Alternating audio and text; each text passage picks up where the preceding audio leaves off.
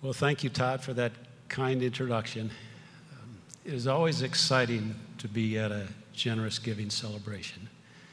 And it's just a real privilege for us to be up here tonight to share with you. And yet, after we accepted the invitation, we really got a little bit nervous because it's always uncomfortable talking about yourself, and it's even more uncomfortable when you're talking about giving and generosity. And we really can't share our story without talking about us.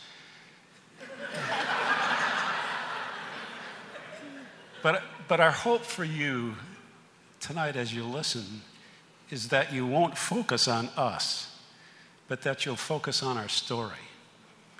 And particularly that you'll focus on God's hand in our story as you see it woven through our life together. Sue and I met a little over 28 years ago. This is a second marriage for us. We met on the streets of Naples, Florida. And as Sue began to share her story with me and the pain and the difficulties that she had experienced, from where I came from, I would have expected to have found a bitter and resentful person. But I didn't. I found a person full of joy. And that didn't make sense to me. And I knew that whatever it was that she had, I wanted. And as we began to get to know each other, she shared with me that at the age of 12, she had gone forward in a Southern Baptist church and accepted Jesus as her Savior. And then at the age of 29, in the midst of an abusive marriage, she made him her Lord. I'd gone to church all my life, and I'd never done either one of those things.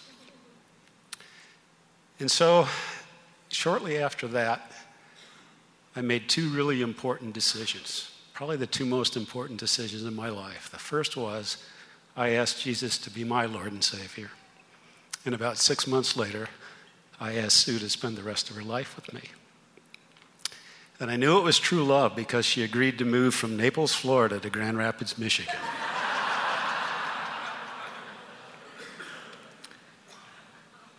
We have 4 children, all from our previous marriages, and we have 8 grandchildren. Well, not much changed for me in the early years of our marriage. I continued to chase the American dream. I'm a type A. I'm driven. I worked hard and long hours because that's what you do to be successful in America. If you do that, money seems to follow. And money buys things and creates security. We gave, but we were wondering whether we were supposed to tithe from our gross income or our net income. And we were building a net worth, which is the measure of success in the American dream. Investing our excess cash in building bigger homes. One of the first things we did after we got married was to build a big, beautiful home on Lake Michigan. And at that time, we were also building a big new home in the suburbs of Grand Rapids. And about 20 years ago, I made the mistake of accepting a friend's offer to go to Russia with him. And it changed their lives. When Bruce got back from Russia, 2 of young women that he met there came to visit us. One was Rita and Olga, and they spoke great English, and I was stuck with them. What was I going to do? 2 Russian girls, and the kids were in school, and Bruce is working, and so they went and did what I do. And we went out to check on the house at the lake. We planted the flowers. We went to see the landscaper to plan out how to make the 5 acres beautiful. And we went shopping and did all the things that we as American women do. And one thing I did was take the girls to buy a Bible. And Rita picked up one for $5.95. And I picked up one for $79.95. And Rita says, "Are the words the same?" Well, Rita was much more concerned about what was on the inside. I was concerned with what was on the outside. Then she shared with me, my mom is kind of like you Americans. She had one dress all her life. I bought her a second one. Now she wants a third. And so when Rita and Olga got ready to leave, I asked them if it was going to be hard for them to go back, because this was the early 90s. And there wasn't much on the shelves. Bruce had told me there they were still waiting in line for food. And I said to Rita, is it going to be hard to go back? She said, oh, I never want to be like you Americans. And I said, what do you mean? And she said, you spend all your time taking care of your things. And I didn't understand. I had no idea what she was talking about. But when she left, Bruce and I talked about it, and I said, Bruce, I think we've believed a lie. I think the American dream isn't really what God had planned for all of us. Maybe he gave us all of this to share, not to consume. Then we had the fortune of going to Russia 2 years later and got to stay in Rita's home. And we went with Young Life, and we hung out with college students there. And it was there that for the first time I experienced freedom from materialism and social pressures. I gave Lena, a beautiful blonde girl, one of my outfits, one of my favorites. It was pink top and a pink and white check bottom, and she came out the next day with a pink top, but the skirt was black with red flowers. Now here, we would have thought she's either colorblind or something's terribly wrong. But there, no one noticed. Clothes were only to cover the body. Again, not concerned with the outside, only the inside. So I think we later looked at our checkbook and our calendar, and we realized where our treasure and our hearts really were. So as we thought about Rita's statement, it really got to us. And we felt that God was really calling us to simplify our life. Little did I expect that he was going to start with our home on Lake Michigan.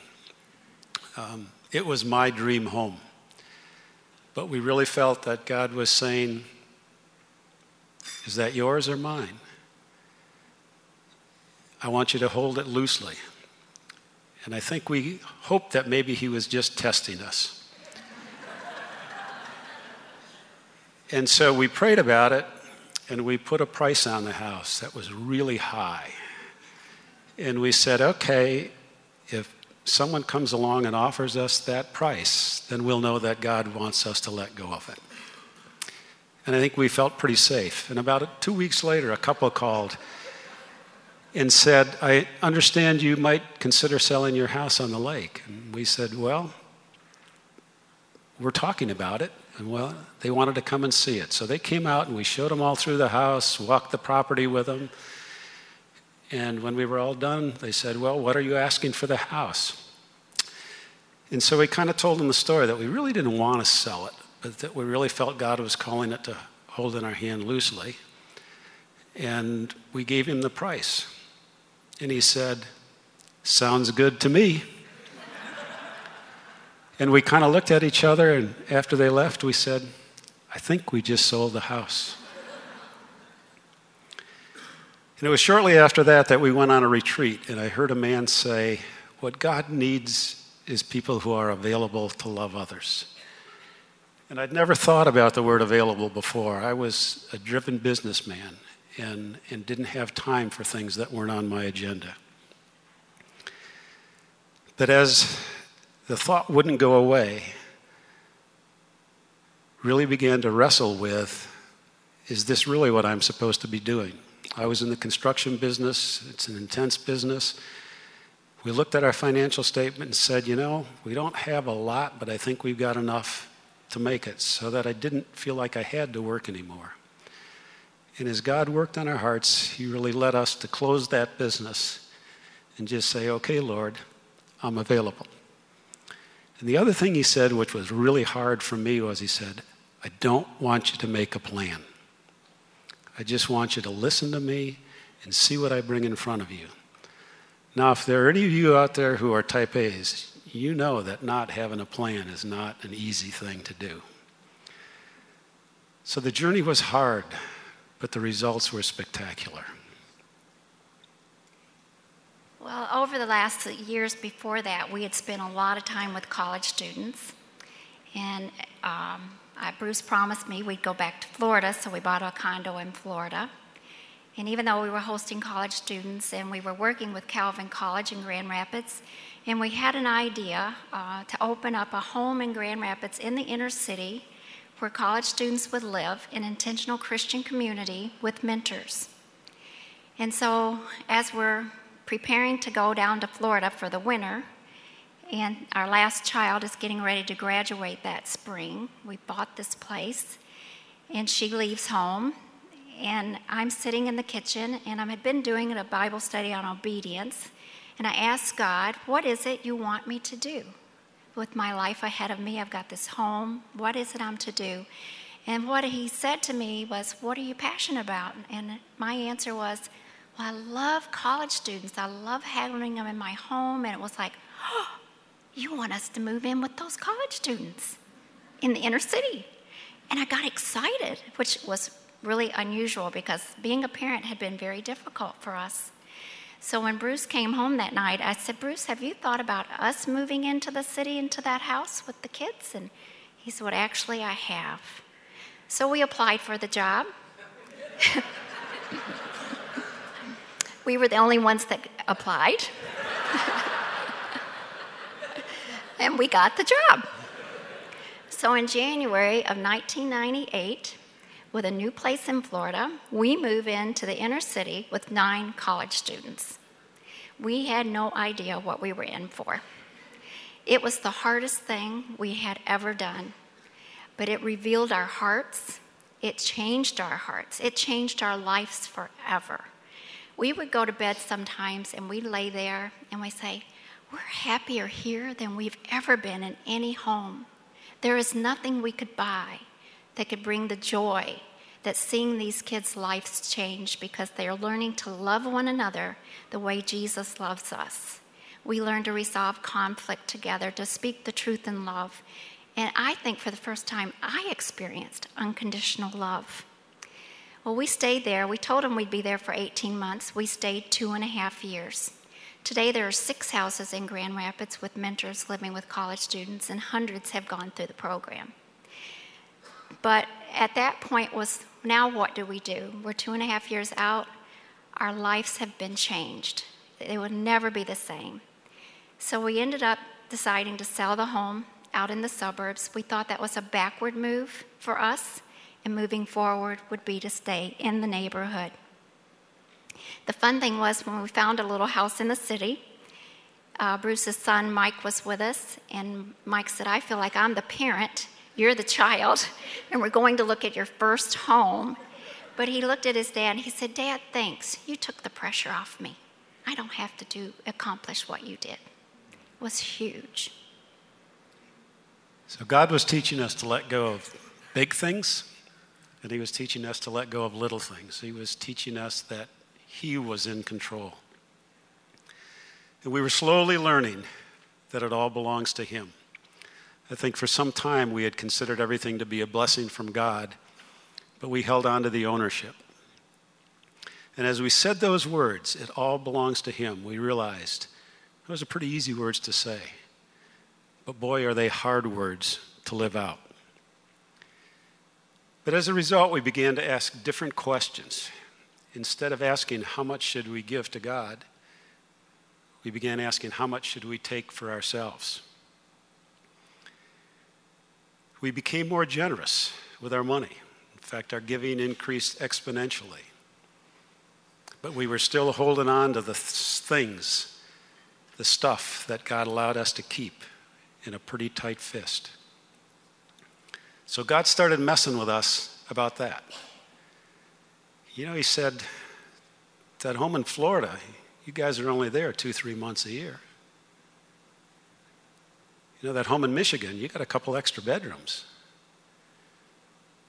You know, that car sits in your garage when you're down in Florida.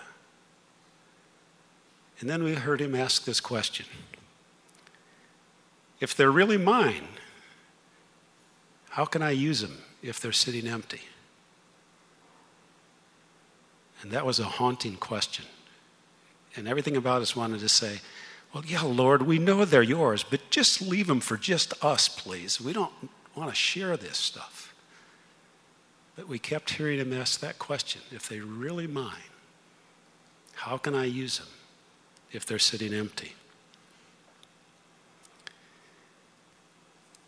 Well, we began to offer our home in Florida to others. And last year, it was, out of the time it was being used, it was used 70% by other people other than ourselves, sometimes people we've never met. And it has brought such joy. And after living with college students, we often have young people live with us. We have a girl right now living with us, another one moving in May. We never know why God brings them to us, but by the time they leave, we know our lives have been changed, and so has theirs. Many of these young people get married. One year we went to 22 weddings. And then they have children, and they call you grandma and grandpa because they feel like they're part of your family. But is it hard? Oh, it's hard. In Florida, I have 12 place settings of silverware. There are only 5 spoons left. I don't know who eats the spoons, but they never leave a note. They never tell me they lost the spoon, but I go to get a spoon, and I go, where did the spoons go? Why can't people fold towels the way I do?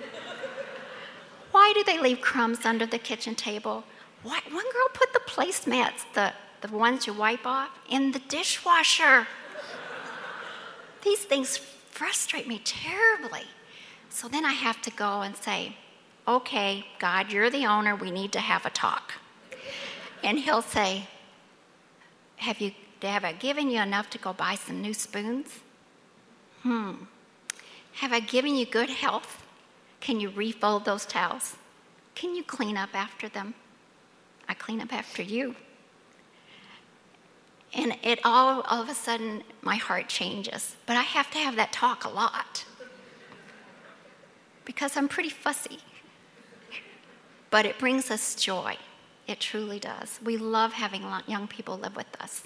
Some become like our children. Maybe one of the hardest conversations that I had with God had to do with my ex-wife. And it all started with a conversation that Sue overheard between our 2 daughter-in-laws who were concerned about what she was going to do when she retired. She was living in an apartment, didn't have a lot of resources, and they were concerned that she was going to have to come and live in with one of them. And Sue shared that with me, and she said to me, she said, you know, the decision that you made to get a divorce shouldn't become the responsibility of your children. And everything in me resisted that statement. I said, no, we settled that years ago. It's called a divorce settlement. I left her a lot of money, and the fact that she didn't use it wisely is not my problem anymore. That's her problem. But God wouldn't let go of me on it. And after a while, I felt like I heard him say, you know, you did settle that in the court of law, but you never settled it with me. You didn't even know me then. And so as I wrestled with that, we brought our children into the conversation, and ultimately what we ended up doing was buying a home for my ex-wife. The kids told her about it, and her response was, I just felt like a weight was lifted off my shoulders. And we didn't know that weight was on her shoulders, but God did, and he nudged us in that direction. And then another little nudging came about 2.5 years ago when we went to our first jog, and we heard a story about a young man who'd helped pay off one of his friend's student loans. And we had made a loan a couple years earlier to a young couple in Kentucky who were really struggling. And as we spent some time with the Lord at the end of that jog, we felt he was saying to us, forgive that loan. And so when we got back to Grand Rapids, we took that note out of our file and we wrote paid in full across it and sent it to him in the mail. Well, they were expecting at the time a child that they were not planning on, their third. And about 3 months later, little Molly was born. And Molly has Down syndrome. God knew that. And he knew that they needed the burden of that debt off their shoulders. We were pretty slow in wanting to share the generosity story. But after that jog, we knew we needed to do it. So we hosted 2 jogs, and now we've facilitated a couple. And we get the joy of seeing hearts changed at those events. It's so exciting to see when people get the bug.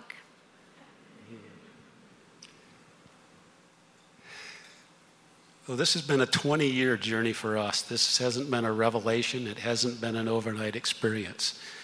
It's been God working in our hearts for the last 20 years. And we certainly don't want to leave you with the impression that we got this all together and have it all figured out. We continually fight this battle of grabbing onto it and having to have God pry our fingers loose and then grabbing onto it again. We keep trying to listen to him and obey, but we also wonder how much we miss because we don't have it all together on this. We're still walking on this journey. And we know that you're on a journey too, and we just don't know what stage of that journey you're on. You may be just beginning, or you may be way beyond where we are. But we hope that maybe something we've shared might have been an encouragement to you, that might spur you on, as Todd said. That as you look at your journey, that you can try and figure out where you are and what God's saying to you. And I want to close with this scripture and a story. The scripture is from 2 Corinthians 9, verses 10 through 13. It says, "Now he who supplies seed to the sower and bread for food will also supply and increase your store of seed and will enlarge the harvest of your righteousness. You will be made rich in every way so that you can be generous on every occasion. And through us, your generosity will result in thanksgiving to God. This service that you perform is not only supplying the needs of God's people, but is also overflowing in many expressions of thanks to God. Because of the service by which you have proved yourself, men will praise God for the obedience that accompanies your confession of the gospel of Christ and for your generosity in sharing with them and with everyone else." There's some key phrases in there that I want you to think about as we read this letter. Generosity will result in thanksgiving to God, supplying the needs of God's people, expressions of thanks to God, and men will praise God. This is a letter that was left in our guest book in our home in Florida from a couple that we had never met. And they wrote, "Dear Bruce and Sue, Carla and I spent a lot of time pondering and discussing this week. What sort of people open their home to a long line of visitors, some whom they have never met? And what sort of faith does it require to release the valuable material things you have worked so hard for and expose them to either appreciative or destructive people, trusting that God will be glorified in either case? We only know that the God whom prompts such generosity is the same God who changed the whole world with his radical love and liberating message. We have been overwhelmed by your radical faith and kindness. We have had an exhausting year and didn't realize how run down our batteries really were. We are leaving tomorrow morning so refreshed, rested, and rejuvenated. We are almost giddy. The blessing extends to many others in our world who depend upon us to be providers and encouragers. They would thank you too." We wept tears of joy when we read that letter, and it's still hard to read it without tears flowing. Because you see, when we do this generosity thing right, God gets the glory. But the neat thing is that he allows us to experience the joy. So may God bless you in your giving and bring you great joy. Thank you.